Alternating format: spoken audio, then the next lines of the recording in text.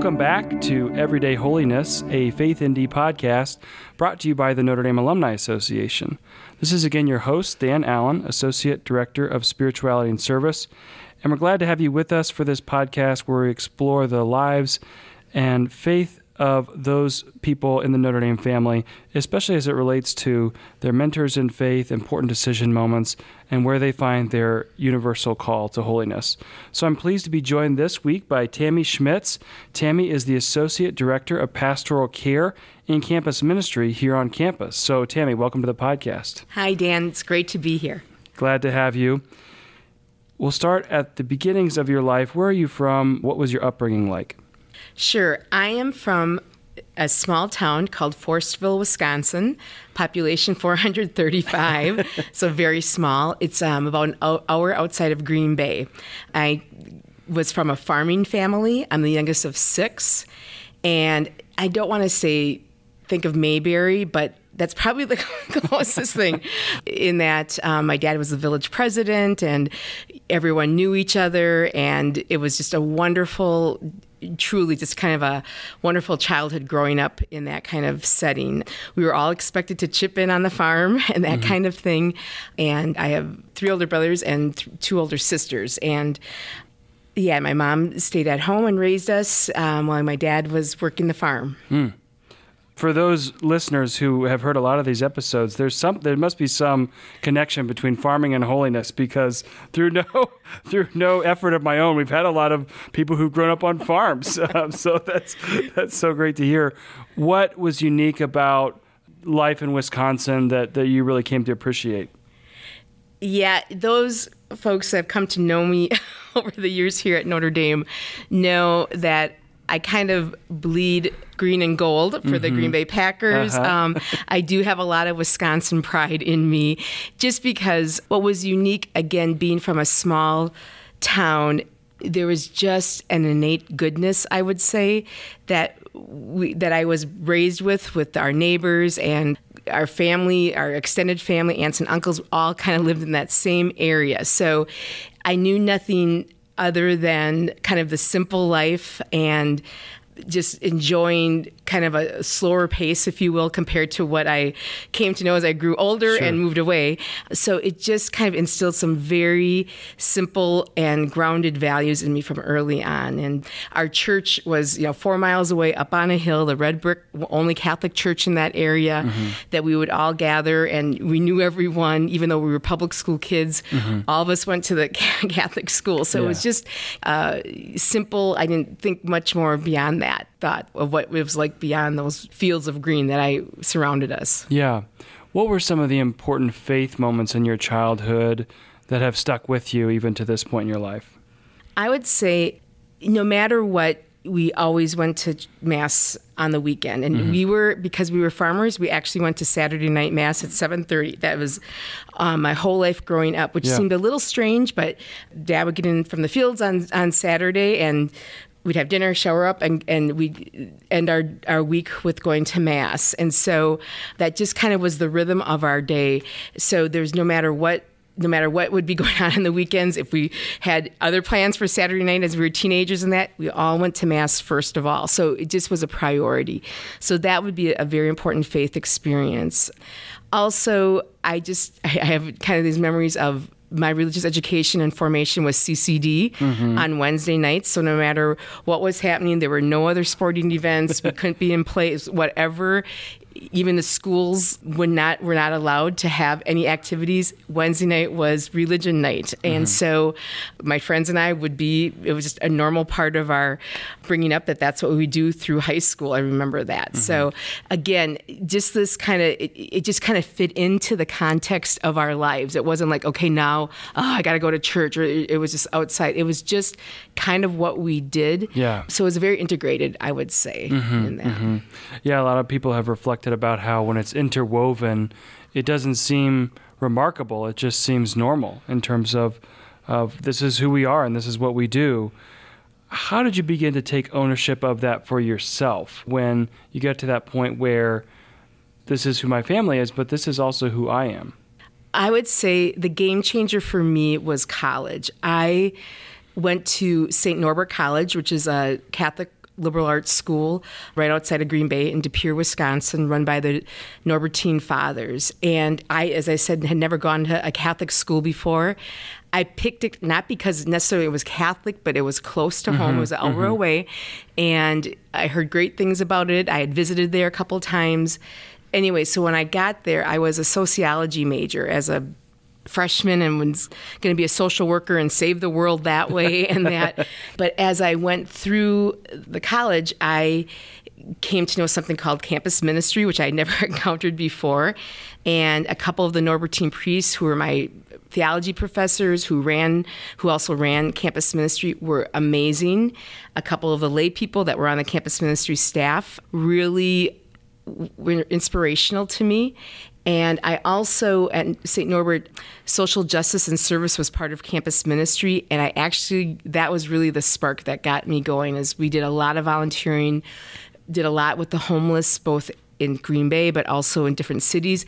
So it just, all of a sudden, my passion for social work and that began to be rooted in my faith. So by the time I was a senior, where I thought, I'll just do social work and I'll go to church on Sundays and that'll be my faith stuff, I was like, I want to do service because of my faith. And that's what we call ministry. Yeah. And so I was like, oh my gosh. So that's what I would just say, how I was formed through the people and the leaders in that at St. Norbert. I really, and anyone who knows me again knows I really have a special place for St. Norbert in my heart because of what it gave me in terms of my faith development. Yeah. And I would imagine that not too many in our audience are familiar with the Norbertines. Could you give us a sense of who they are? What is their charism? What was attractive about their life to you? Yeah, the Norbertines are what they're called the Canons Regular. They, if you see their habits, it's white with a little hood on the back, a mini hood. It's because they are contemplative in that so that the hood kind of is the symbol of monks or prayer and contemplative life, as well as the habit is just the working habit of the priest. So they were kind of contemplatives in action, if you will. They were founded by St. Norbert, and they came over to De Pere, Wisconsin, where there's an abbey there. There's an abbey in Orange County, California, and an abbey in Dalesford, Delaware.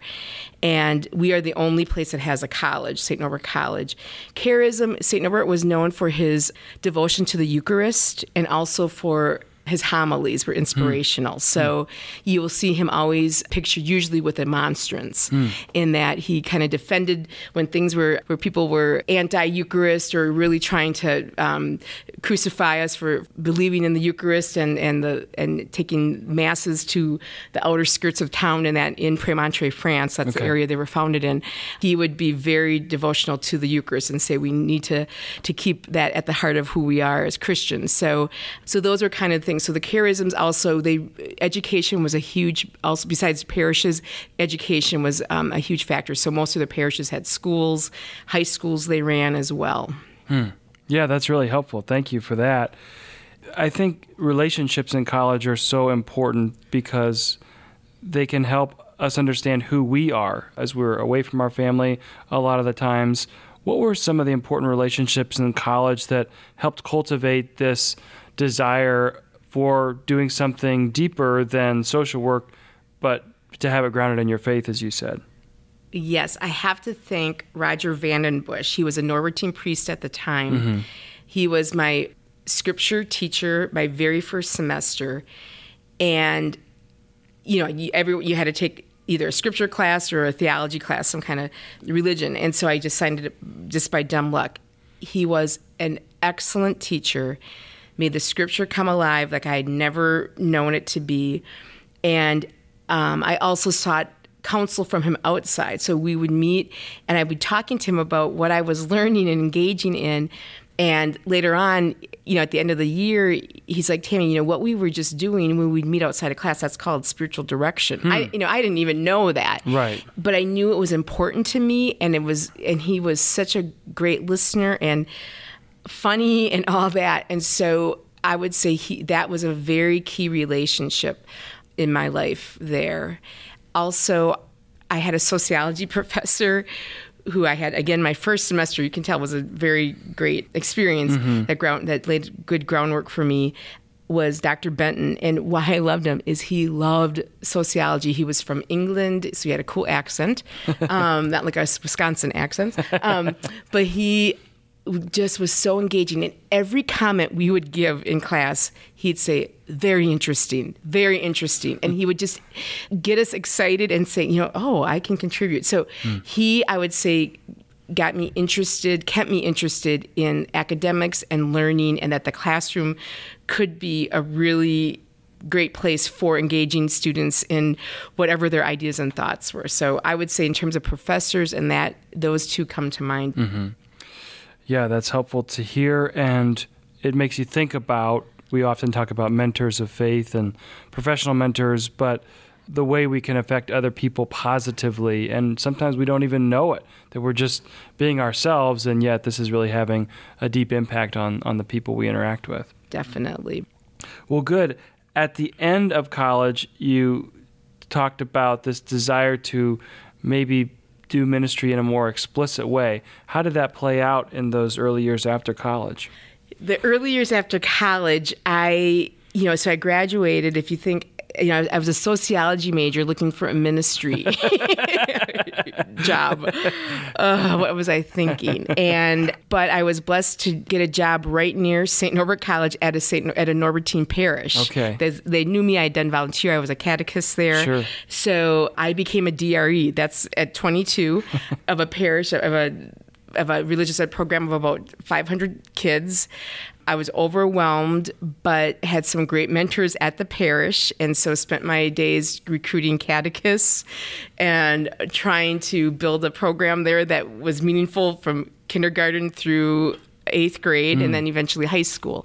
So for the first couple of years was just in the trenches with learning all the families and all that kind of thing. So the parish work, boots on the ground, was really important. Mm-hmm. From that, I spent the next 4 years teaching at Xavier High School in Appleton. I was able to kind of put together enough to get hired as a campus minister / religion teacher there. Okay.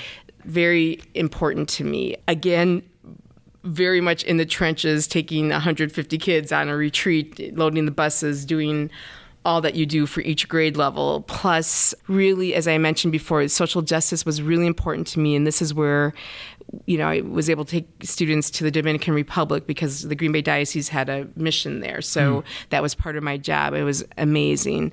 I loved being a campus minister at the high school, poured my heart and soul into that, and I also was teaching. And so I remember at one point the principal of Xavier walked in, and I was there, it was late night. He goes, "Okay, Tammy, I think we need to make a decision here, campus ministry or teaching," because both kind of were exploding at the time in a good way. And I began to think campus ministry. I love the classroom, but I really love what being called the campus ministry. Again, I felt that. So that clarity came to me there, where I went, I think this is what I want to do.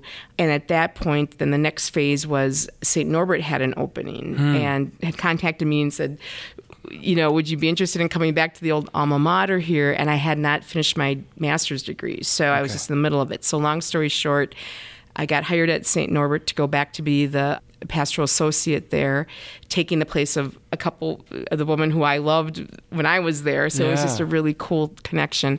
However, I did work on my master's, got my master's at Loyola in the meantime in the summers, and spent 6 years working in campus ministry at St. Norbert, doing a variety of, again, each thing kind of, as I look back on it, Dan, I feel kind of helped me go to the next step, like the high school, or the parish, then the high school, and then a small liberal arts college. And then when I saw an opportunity for Notre Dame, I didn't realize how well prepared I was for that next step. Yeah, that you'd seen so many phases of the life of faith of young people, starting from kindergarten all the way through college. I can imagine, as a former DRE, I was after grad school in that, but at 22 years old, my goodness, that would be a lot. So what did you learn about yourself from this moment where you're feeling overwhelmed, but then all of a sudden you're finding your groove in these successive stops along the way? In the middle of it, I was like, I've always been a person, to be honest with you, I love wherever I'm at. I just, and not... I mean, authentically, I really mean that. I just have learned, I just appreciate it, and maybe that's from my parents, again, because we just had a pretty simple life. You just appreciate what you have and give your whole heart to wherever you're at. So even though the parish at age 22 was really a hard job, and I was like, oh, I don't know, I still have relationships, friendships with some of the families from then, because I just loved it. And all I knew is my life needed to be, I couldn't do ministry on the side, like just be a volunteer at a parish. What got ingrained in me each step of the way was, no, you're really called to ministry, and your vocation is to always have faith be integrated in your daily life and job. So, and no one kind of named that for me. I just kind of made that happen. It felt at home for me. It gave my life meaning to do not just good work teaching or feeding the hungry with the students at my side, but to do it in a faith context was what mattered to me. And so daily mass when I was a student was important to me. Like some of those practices that helped me develop my faith life really, again, helped me integrate and give me a solid grounding for doing the service I was. That's really helpful. In that kind of young adulthood, when you show an interest in ministry and making decisions about your life, were there any discernment moments where you thought, well, maybe God is calling me to religious life, or maybe God is calling me to this full-time ministry? What if God's calling me to marriage? How did you kind of reconcile some of those discernment moments during those early years in your 20s when a lot of those questions are flying around? Yeah. And to be honest, I think they still are flying around. I'm still discerning some of those. That's a lesson. Yeah, for sure. It doesn't end. But yeah, that's okay. That means the Holy Spirit's still alive and kicking. Just maybe a side note or tangent. A couple important things also that happened in my personal life. My dad was diagnosed with liver cancer when I was 22. Okay. And it went pretty fast. And he was this healthy farming guy who was always out in the fields, and I came to Notre Dame for summer school a couple summers just to get some theology. If you remember, I graduated with sociology, and I thought, oh my gosh, and here I was teaching religion and that. So I actually came to summer school here at Notre Dame just to get some theology background. And the first summer I came, my dad that May had been diagnosed with liver cancer and ended up dying by the end of that August. It was very fast. Wow. So I would say two things on that. I mean, of course, I'd give anything to have my dad back, and it was so early because he was only 65. But what I would say is to see my parents live their marriage till death do us part was an amazing thing to see too. My mom, care for him and all that. And then secondly, boy, you get, I got an early sense of life is short. You never know. And even digging further into make the most out of things. So I would say that was kind of my thing. Another thing in terms of my faith life, I have to say, if we can go back a little bit to my childhood, I forgot to mention this. Yeah. But it does play into it. When I was 4, my oldest brother, Mark, was killed in a car accident, and he was 21. Wow. And so, I mean, that's part of our dynamic with our family. I'm kind of the oops baby, if you will. Okay. When I was born, my parents were in their 40s. My next oldest brother was 6 years old. They're older than me. And so they all remembered Mark and had this experience with him. And I barely remembered him. He was my godfather. And so, but I'll never forget when I was 16, I went on the infamous confirmation retreat that we all have to go on, mostly in Catholic school. Anyway, so we're in Catholic church, and I got a letter from my parents at the time, and in it, they wrote to me this would be, if your house is burning, what would you grab? This would be what I would grab. The letter from them that said, Tammy, when Mark died, we were devastated. I mean, there's, no words, but however, you were being a 4-year-old at the time, you just brought such joy and antics of a 4-year-old, of your, just the joyfulness and that. And we just feel that God gave you us in a way, and we don't know what we would have done without you reminding us of the joy in life. And I remember reading that letter going, oh man, what a profound gift I just got of an insight of maybe my purpose in life is joyful and to give joy and hope. And that even when I didn't even know I was supposed to be doing that, I was. And so, again, I just beckon back to that because then when my dad died, again, another reminder, life is short. We need to be signs of hope and joy and continue to do that. So that's been a profound kind of thing through my life here. So in terms of discernment, when I had graduated from college, like I mentioned, the Norbertines had a very big influence in my life. And there were no Norbertine sisters, but I have to be honest, I did ponder the Norbertine religious life, met with the abbot at the time, saying they had some in Europe and some in California that were thinking of starting an order in California, actually. Okay. So I did a little discernment, and we actually had a vocation come and see weekend with women from around the country that had been touched by the Norbertines in different ways in their life. And I'm glad we did it. It was a little bit scary. And I was about 23, 24 at the time. And I'm glad I did it, but it was kind of became clear to me that was not my calling. Even though I have an aunt who's a Franciscan sister, I'm not afraid of religious life at all. We celebrate that in my family. But I just decided that I feel called to either continue to live the single life, or I'm always still open to marriage as well, and whatever God may call me to that. But so the community life, I would say I pondered a bit, but that didn't seem to be the right exact fit from what I was looking for, and still am. So yeah, well, I think that's encouraging that you pursued it, because sometimes the fear can grip people that, well, if I even mention I might be interested in this, it's like I'm signing on the dotted line somewhere. And really what it's about is coming to understand yourself and who God is calling you to be, and whether it's a retreat or a dating relationship or trying different aspects of a career or ministry. All these pieces are the building blocks of discernment that kind of help us in the future. So did you find that to be the case? Yes, and that's a great way to put it, is building blocks in terms of, I think when we discern, you have to really look, how are you wired? And I was wired, as I mentioned, part of it's just how I think I was made from God, but also influenced from my family, and that along the way is I just am wired to have a heart that loves lots of people, and even to this day, I do wonder if I had a marriage, it would have to have someone that could hold that too, and that might be a little selfish on my part. I don't mean that to be, but I'm wired to, I get joy and love and passion from loving a variety and different people and having the freedom to do that in terms of sharing their life and accompanying them in their life's journeys. That's how I would say how I'm wired. And I thought that was how everyone was wired, to be honest with you, until different people pointed and said, no, Tammy, that's you, and we each have that and stuff.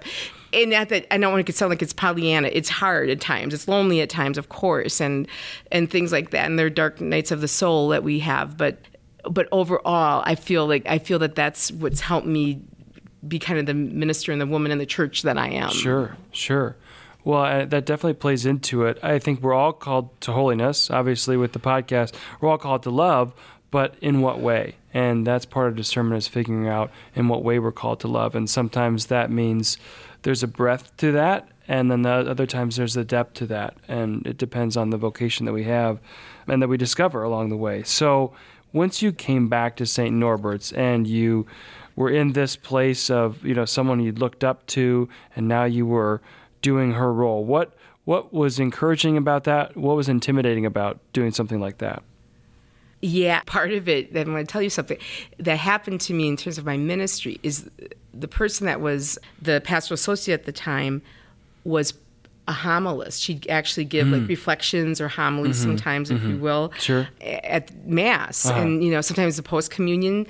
But to be honest, sometimes she was allowed to do the homily, if you will. And so I thought, well, and that was expected of me then. Wow. All of a sudden people started asking, well, Tammy, when are you going to preach? And I'm like, what? And it was not in the job description. And I never, ever saw myself as a preacher. I gave witness talks on retreats and things. I was a teacher, so I could, use that. And I was like, oh my gosh. And the parish council actually invited me to one of their meetings and just said, we think it's really important that we have a woman's voice at some of our gatherings, our prayer services, and post-communion things. And again, I had never done that before. Yeah. So I had some very kind Norbertine colleagues that said, well, we'll help you, you know? And I actually went to St. John's in Collegeville and took a preaching class one summer. That was very helpful, came back. And so I would preach once a month at, do a post-communion thing. Yeah. And it taught me how important having a leadership voice was, because they could hear my thoughts and I would, after Mass, instead of just talking like the usual, it would engage in, maybe some of the things I had talked about. So anyway, those were the kinds of things that was challenging, because it called me to use gifts in that I didn't even think I had. So.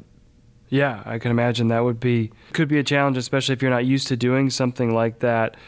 In terms of your kind of what you were doing with students in those days, what were some of those tasks, and what did you learn about people in college, maybe a few years removed from college, that you hadn't realized before? Yeah, I loved, and obviously I still do love, working with college students. I feel called to that. Again, the high school and the parish were great, but when I went back to St. Norbert, it was my aha moment. I loved working with 18 to 22-year-olds particularly. It was where they're at, their faith. And again, we were doing everything from the catechetics, like we taught in the area schools, so I had area Catholic schools and stuff. We also, social justice was real big, so helping them, taking immersion trips to Chicago, South Side, doing these things. Great memories I have of aha moments of students having incredible experiences of faith on these different ministries that we did. And I just love it. And then just walking with them through their relationships and not so great decisions sometimes they would make socially, all these kinds of things. And just hopefully being kind of a steady person similar to what I've had mentors in my life. And I love that. And just knew I love this age group so much. Yeah, it is such a rich time of life when often people are embarking on their life away from home for the first time, having to make some big choices and make some big decisions about, I'm pursuing this, and that means I can't pursue that, and working through, obviously, the relationships. So there is a richness there that I think is fascinating. How did that lead eventually to coming to Notre Dame to work? I've got kind of a funny story, of course, to that. So I was at St. Norbert finishing my 6th year and thinking, is it time for a change? Okay. Because there was a team of 5 of us, a jack of all trades, master of none, a lot of work. And I'm like, I don't know. Opened up America magazine, the Jesuit magazine, saw an ad for a campus minister at the University of Notre Dame. And I'm like, oh my gosh. Could I ever do work there, because that was like the mothership of, campus ministries. I'm like, oh, man. And then it said contact, and the funny story is it said contact Father Jim Lease, CSC. And I'm sure many of you know who Jim Lease is. A quick story about Jim Lease. He and I met when I was a junior. He was a hall director at St. Norbert College. We met for 1 year. He was Jim Lease, and then he stayed for 1 year and at that point got in the master's program. We had a counseling master's degree here at Notre Dame, and he went into that. So we literally crossed paths junior year, St. Norbert back in the 80s. And we hit it off because we did retreat work together. He was involved in campus ministry. So it was so fun. So we kind of kept in touch. So this now is almost 10 years later. I did not know he became a Holy Cross priest. We had to, it was so funny. We once in a while had crossed paths from different people. Did you hear about Jim Lease? Now he's at, Notre Dame, blah, blah, blah. I'm like, yeah. So then I'm like, call Father Jim Lease. So I call him, and at the time, I didn't know he was the rector of ZOM. Okay. So I call him, and I leave this very formal, hello, Reverend Lease, this is Tammy Schmitz, not sure if you remember me. We crossed paths, but I saw this ad, you're the contact, I just have a few questions. If you would be so kind as to call me when you have a chance, whenever you can, blah, blah, blah. Yeah. So leave that message. And next thing, I get a call, Schmitz, it's Lease, what are you talking about? Just this hilarious, like we never, skipped a beat. Right. So long story short, I came out for the interview and was intimidated as heck by the quality and of the campus ministers and this whole place. Like I said, I'd come to summer school here for a couple classes. That was it. But I had not really got the blue and gold thing, if you will. Yeah. And got the job. And I said, I'm going to come for 3 years because, as I told you, I bleed, green and gold. And I was not going to leave Wisconsin for more than that. And so I was like, I'm just going to come here, get a little changing. Then I'll come back and see what else I can do in Wisconsin. Well, I'm in my 23rd year. God had other plans. So God had other plans. And it's been just an amazing ministry journey here at Notre Dame. Your family is so important to you, and obviously you lived through some of these tragedies of the death of your brother and your dad. Was that hard for them and for you even to come to Notre Dame and experience some of that distance that is inherent in that? Yes, and thanks for asking that, because I almost didn't take the job because I did not want to move that far away. I am like 5.5 hours away, depending on Chicago traffic, right? And my mom at the time was in her 70s, and we were very close. I was kind of taking care of her, and I only lived like 45 minutes from her. And my whole family, all of them were like, go. Like, this is an opportunity of a lifetime. My mentors, the Norbertines, who are like, go, tongue-in-cheek, go be with Holy Cross, give them a shot. But we're so proud, like going, this is an opportunity. So people, this is the other thing about discernment. Deep down, you want to, your own interior life and your gifts and what is there. But thank God for people in our lives that know us so well. And sometimes they know what's better for us than we know ourselves. And this was one of those moments. I swear I wouldn't have left. I swear I would have stayed there because I got scared. It was too far. This seemed like such a big jump. And again, thank God for folks who knew me so well and for my family to say, you need to go. This is for the good of the church, for the good of yourself. And I have not looked back. Yeah. Well, that's so important when we're thinking about any kind of discernment or decision point, to talk to the people who love us the most and want the best for us and who know us so well, because they can help us filter out some of that fear or the negative feedback that might be holding us back from doing the thing that God is calling us to do. So once you got here in those early years at Notre Dame, what were some of the things that you were doing in campus ministry? And again, what did you learn about yourself in those days? My first job here, it was for the first 13 years, was RCIA. And truth be told, I had never done RCIA before. I had taken a class in sacramental, preparation and in RCIA a little bit. But at St. Norbert, we had one person go through RCIA when I was there, and I wasn't even in charge of the formation of that young man.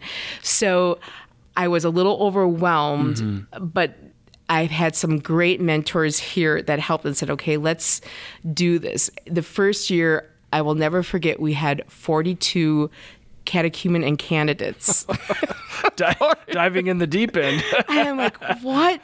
And I have to mention Brett Perkins being one of them. And Brett Perkins, long story short, so that was in 1998, 99, my first year here, is now a colleague of mine and one of my dearest friends. And he was a sophomore at the time going through our CIA. And, just as God works, that we would end up this way. So 42, and I was like, oh my gosh. And so talk about learning on the fly there. But again, you have the folks in the Basilica, you have the campus minister folks I had, you have the quality of students. And I remember, maybe a month into it, I was like, what am I doing? And I called a dear friend of mine back, who was a teacher friend of mine at Xavier when I taught. And I mentioned I taught at Xavier, and she was a colleague in the religion department. And I'm like, Barbara, I don't know what I'm doing. I mean, these students, their faith lives are in my hand, and I'm not sure if I'm doing it right. And she's just like, Tammy, if you love people's stories and you love the church, RCIA is the perfect place for you. And I know you. You love people's stories. You love the church. Trust that, and you will do it. And I hearken back on those words. And I've used those words for people who've come after me doing RCIA at Notre Dame. It was the most, I loved that job. I loved RCIA and, Easter. I always said, I always went home for every holiday and that. And if I couldn't be with my family, which I couldn't be at Easter because I was here, there's no other place I'd rather be than to be here on Easter with these folks coming into the church and stuff. So that was part of my journey there. And then the last 10 years I'm still in campus ministry the whole time, but just different needs have arisen and different things have been asked of me in terms of leadership and that I've been trying to respond to. Yeah. Well, thanks for sharing that. We've talked on the podcast before with other guests of the Easter Vigil and seeing people enter into the church and what a boost that gives to us, those of us who are already Catholic, to see people taking ownership of that. I imagine that was just really life-giving and inspiring for you in those years doing the RCIA. Yes. So I do want to turn then to Holy Cross, because you came from a diocesan context growing up, and then the Norbertines, but then you encountered Holy Cross, obviously in a very intimate way, being kind of co-workers in the vineyard of this ministry here. What have you come to know and love about the Congregation of Holy Cross? Yeah, oh man, how long is this podcast? I know, yeah. I know, thanks, Dan. I have been so blessed. And I realize this because not every lay person, particularly lay women, have had the experience I've had in our church, in terms of who's been, as you said so well, the co-worker in the vineyards. I've had incredible co-workers with Holy Cross. A couple years ago, they invited me to give a talk to the seminarians at their opening retreat in August. And gave me, this is like 2 years ago, it gave me pause to really think, okay, what does Holy Cross mean to me? And what do I want to say after working with them for 20 years? Yeah. And these young, there's like 50 seminarians there. And the best metaphor or image I could come up with is Holy Cross has been a best friend, like a dear friend. It's been with me through the deaths of some of my loved ones. Mm-hmm. Jim Leese was the presider at my mother's funeral, for example. Or when I've had to make big decisions along the way, there's always been a Holy Cross priest friend who's kind of walked with me through discernment and those kinds of things. You share your life together. So what has Holy Cross? So in a very kind of casual way, they're the friendships I've gained from one-on-ones with some of these wonderful men. But also in terms of mission, I've really loved the mission Ave Crux Bazunica. As I mentioned, I feel like I've been destined from early on to be a person of hope. So, that it just kind of fit here. And so I remember Brett Perkins, Allie Steiner, and I took it was the first student group that took a pilgrimage to Le Mans. Mm-hmm. And we met John DeRiso there. Yeah. And it was an amazing trip to walk in the steps of Basil Moreau, of course, and Father Soren, and all that. It was life. Again, it was like 15 years into my ministry here, but I kind of went, aha, this is, where the founder came from, and to understand his vision, and that was amazing. So I've gained an appreciation for what the vision of Holy Cross was from Basil Moreau's view as well.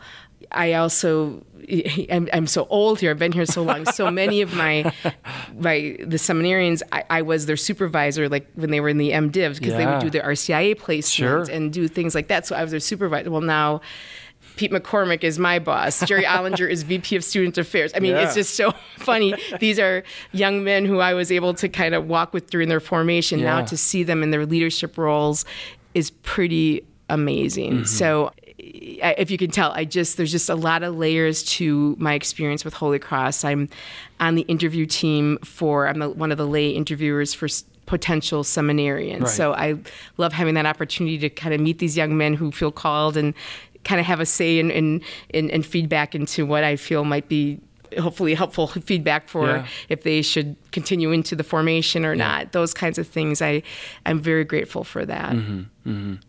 Yeah, that's a beautiful sentiment, and it's great to think about the influence that you've likely had in the lives of these Holy Cross priests and brothers as they go on to do their ministry, hearkening back to what you taught them as well. You've seen a lot, I'm sure, in your time here at Notre Dame. How have students changed, and how has the approach of campus ministry changed over the course of your years here? Yeah, I ponder that a lot, Dan, because, well, part of it's post-COVID. We're trying to also get a grip on how to best meet the needs, because even just in the last year, they've changed. But when my trajectory, like you're saying, like over 2 decades, like my colleague, like Kate Barrett, and some of us who've been here for that long are able to kind of look back and kind of share in this kind of conversation and saying the early years, I would say, of me was very casual, much more like students had time. Honestly, I think time is a huge factor because they seem so busy now that before, faith just seemed like a natural integrated thing, like going on a weekend retreat was not a huge deal. You weren't fighting with a whole lot. So I think the lifestyle of the students has changed, and that impacts with that. I also feel that deep down, the faithful students, there's still a hunger there to know God. They're at Notre Dame for the majority of them, that there is a reason why they're at a faith-based institution like Notre Dame. And so it's so fun to be able to talk with them and to help continue to accompany them. So in some ways, it hasn't changed. That's what happened 20 years ago. Yeah. Kids still hunger for faith in their lives and God and desire that. Right now, I would say technology, stress, anxiety, those things that we kind of hear in the news culturally, it's here. Yeah. But it makes me ever more convinced how important it is to offer what the gospel has to offer in terms of meaningful lives and lives of service and love and forgiveness. It's just, we have to package it, and we're trying to figure out how to, if you will, package it in a way that is engaging and enticing so our students trust us and trust the church. That was not there so much. There was almost like a natural trust in that way back, a couple decades ago. Yeah. Well, I think it's important to be responsive to the changing needs of the time and to be able to, this new evangelization with each generation to help explain that. I do want to return to this aspect of losing your mom, because you talked about that was one of your hesitations for coming to Notre Dame in the first place, is that you were close to your mom, and yet you were here when she passed away. Can you give us some insight into those days, and especially how you felt supported by the community here in that time? Wow. That, Dan, is one of the most tender moments of my life. And sorry if I get a little choked up here. That's fine. Because it taught me a lesson, I think, as a supervisor here, because I was treated so well. Father Dick Warner was my boss at the time. And my mom, she had lung cancer and a few other complications. And if you remember, I live up in Door Counties where I'm from. And so my my mom was in a home. And as it got toward the end, she had lung cancer. So it was trying touch and go. Like, she'd have good weeks and bad weeks. So I didn't say for 6 months I would bring my funeral clothes home with me, because I didn't know if it would be the last time. It was that kind of thing. Okay. And so I had to talk to Father Warner, and he just would say, go. I was running RCA at the time. I was doing a million things. He's like, go. And so different things that were really important to me. I'm at my sister's house, which is out in the middle of this beautiful field in Wisconsin, kind of nowhere. Phone rings, and my sister comes in. There's a Father Warner on the phone for you, because I didn't even have a cell phone back then. Okay. And he just was checking up on me, just how you doing? Take whatever time you need.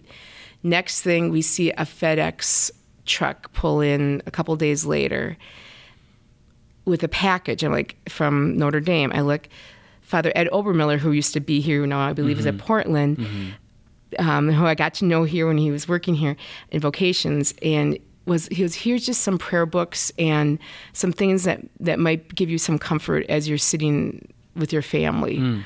I was like, what? So thoughtful. Yeah. So I came back, and she hadn't passed yet. I was here, and I thought, I'm going to be the one in my family that needs to plan the funeral, So I remember going to Old College. Jerry Ollinger was the head of Old College at the time, and him sitting with me. And we literally just, he just listened to me talk about my mom and helped me find the right gospel for her funeral. I'll never forget at the funeral, people being there, making the trek up there, Pete McCormick and Jim and Bill Lease and just these folks who just really were there. And then I'm talking about Holy Cross community, but then the campus ministry community were as present, if not more, physically at the funeral, but also as I walked, what did I need, and just being there. One of the most touching times is when I came back. It's always overwhelming to walk back into the office after that. And I came at night, the night before I was going to come back to work, just to kind of look at my mail and that.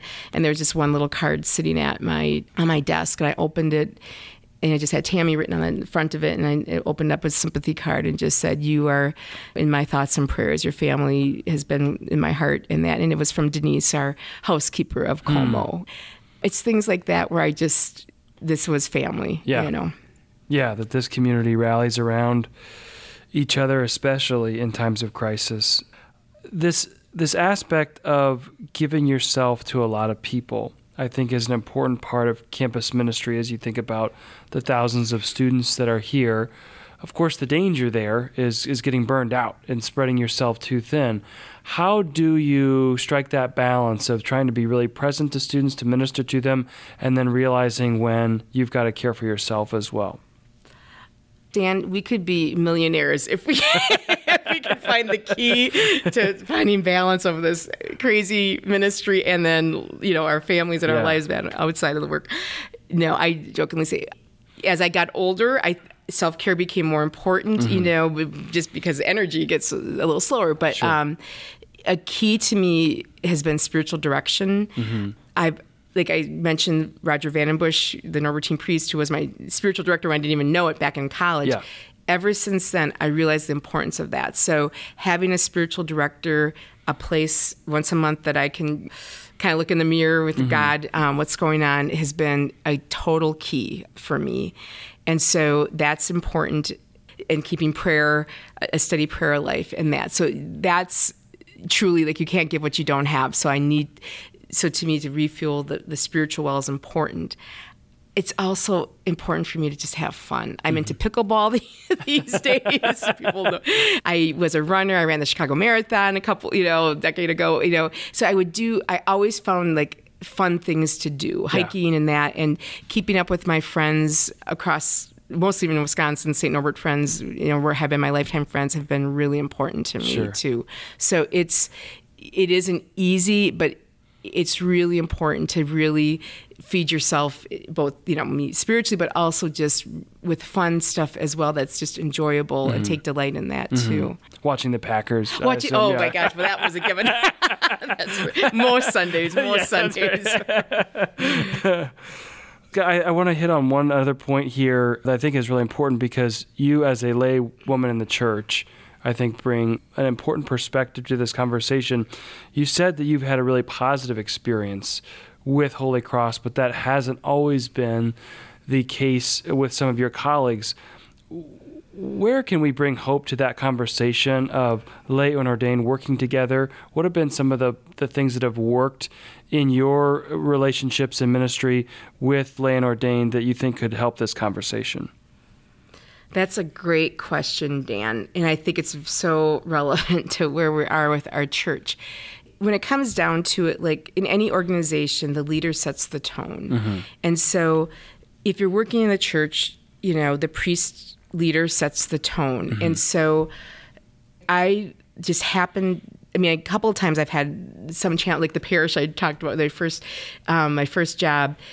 The Norbertine priest, he was okay. He was a little challenging, I have to admit, in that he wanted to run. He had a lot of power, and he would kind of squash some ideas. Now, I was young and naive and 22, so I was, but in hindsight, we did not have a collaborative relationship, and I could have easily gotten really disappointed and not wanted to do ministry anymore if I would have let him get to me, because I had other experiences.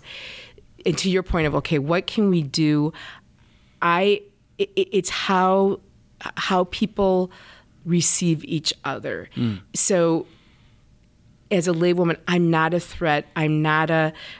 I want to use my gifts for the good of the church and for that. And I want the priest who I work with to trust that. I'm not there to to have more power or authority, but to have appropriate role as whatever position I have. Sure. And for him, and I want to respect what his role is and to give, in that as well.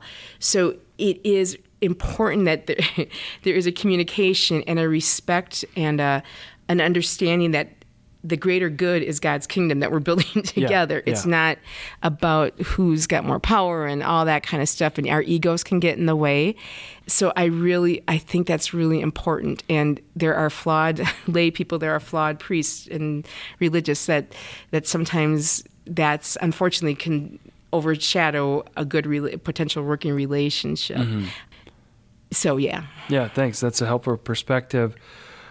You said that for the first 13 years you were doing the RCIA, but you've been called to do some other things in campus ministry. Can you explain to us some about what you do now in campus ministry? Yes. Again, I don't want to sound so Pollyanna, but when I look back, it's like after about 13 years, I was getting a little tired of RCIA. I was like, in terms of, Sunday mornings, I love it and I love the Basilica, but it was like, okay, I might need a little change here. And I thought, I'd have to leave Notre Dame if this happens. And I remember talking to Father Warren. He goes, well, let's take a look at what other things we could do. I mean, so it was just, So I had some reiterations in ministry, but where I'm at now, about 4 years ago, Father Pete McCormick, when he became the director, he came about 7 years ago, a couple years into it, he's like, Tammy, as we saw the needs of grief ministry, spiritual direction, the pastoral conversation students were looking for, and that he goes, I remember we went out to Rocco's one night, and he grabbed a napkin and a pen, and he started drawing. We started talking about campus ministry and organizationally, and how we're doing, and what we started dreaming. He goes, I think, Tammy, I want to offer something to you. I think we need a pastoral branch of campus ministry, and I think you're the person to do this. And I went, what? I was shocked only because this would be my dream, And he's like, I think all these needs that are coming about, I think needs attention. And we had a staff chaplain, a faculty chaplain, LGBTQ ministry. These things need attention. So he goes, I'm throwing you the pastoral care ball, and I want you to run with it and see what you can do. And that's what I mean by having opportunities like this, that Pete had the trust in me. And I don't want to say I knew what I was doing. It was a lot of hard work, a lot of good people. I had a lot of conversations with colleagues in McWell, in the counseling center, our care consultants that helped me shape and understand what our students may need from a faith perspective at this time. So that started, and we've kind of built that out. So that's where I'm at right now. Yeah. And what has been the response of students? Do you get a sense that this is really meeting their needs well? Yes, I hope so. I have to be honest. I want to be humble enough to say, I hope so. I don't, of course, we'd love to have 8,000 undergrads coming through for spiritual direction, although we couldn't handle that. But anyway, from the response from the spiritual direction, we have something called Need to Talk from 5 to 7 every night. We just created that a couple years ago. And we just said, let's have a campus ministry available just to see, because counseling center was getting overrun. It was just a lot. And we average 1 to 2 conversations. And Dan, it's such a grace, because you never know who's going to come through. It ranges from my roommate, I think I got to change roommates, talking that, to faith crisis, to relationships. It is just, or trying to understand the Catholic Church. It's students who need to talk about this stuff. So one of us is on duty and do that. So those are the kinds of things, and to me that show kind of like the health, like we're kind of we're not moving major things because it's one at a time, but I think where we are in our church and where the students are, it is one sheep. It's kind of like Pope Francis is kind of like, okay, just we encounter people one by one, and that's kind of what, in terms of pastoral care, we've been able to do. Well, that sounds very promising in terms of meeting those students' needs. I do want to turn to holiness, as that is a primary theme of our podcast. Who have been some of the mentors of faith to you that you really have seen as holy people in your life? 2 people, Dan, come right to mind immediately. One would be my mom. My mom was a convert to Catholicism from the Lutheran Church.